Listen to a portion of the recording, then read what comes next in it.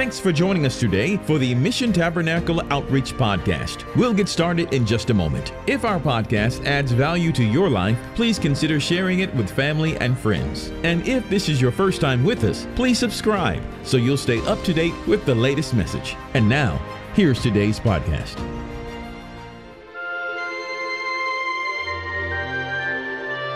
Hello, this is Kelly Raquel Brooks coming to you from Mission Tabernacle Outreach.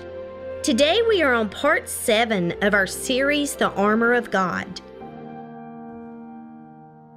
We are looking at Ephesians 6, the latter part of verse 17.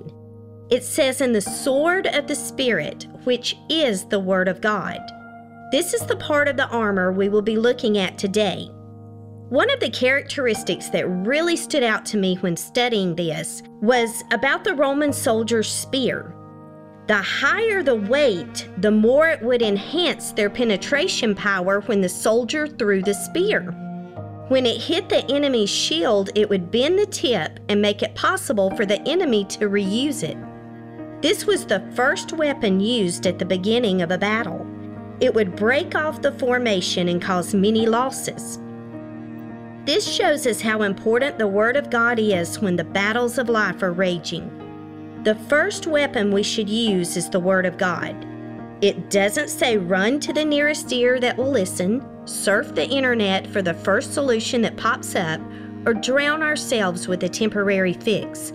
The Scripture tells us our weapon is the Bible. In Hebrews 4:12 we read, "For the Word of God is quick and powerful and sharper than any two-edged sword, piercing even to the dividing asunder of soul and spirit and of the joints and marrow, and is a discerner of the thoughts and intents of the heart." Sometimes the attacks of the enemy feel overwhelming. It is during these times we can speak out loud and rebuke Satan in Jesus' name. Always use the name of Jesus. It is not our power, it is His that makes evil tremble. Many times when darkness was present, I have rebuked the enemy in Jesus' name. I have reminded him, my family belongs to God. They have been given to Him. Read the Scriptures consistently. In hard times, the Lord will bring them to your mind. You can speak them out loud. At the name of Jesus, the enemy has to flee. James 14:7 says, "Submit yourselves therefore to God. Resist the devil and he will flee from you." I pray for angelic protection over my family. Psalms 91:11 says, "For he shall give his angels charge over thee, to keep thee in all thy ways." I plead the blood of Jesus over my family. Revelation 12:11 says, "And they overcame him by the blood of the Lamb and by the word of their testimony." I pray God's protection on my family. Psalm 72:23 says, "Nevertheless, I am continually with you. You have taken hold of my right hand."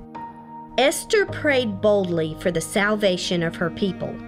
Nehemiah prayed for the people living in Judah. The story of the persistent widow teaches us to pray and never give up. The enemy is coming after you, whether you are a Christian or a non-believer. He does not care about you. He simply wants you to die lost. He wants you to spend an eternity in hell. If you have asked Jesus into your heart, you have the power through Jesus to tread on serpents and scorpions and over all the power of the enemy, according to Luke 10:19. When we use the armor God has given us, we have no reason to fear what life brings. We are victorious through the blood Jesus shed on the cross for us. Thank you for joining us today. We hope you will tune in again next week for another episode from Mission Tabernacle Outreach. Please like and subscribe to our podcast and share with your friends at missiontabernacle20@gmail.com. May God bless you, and we will see you next week.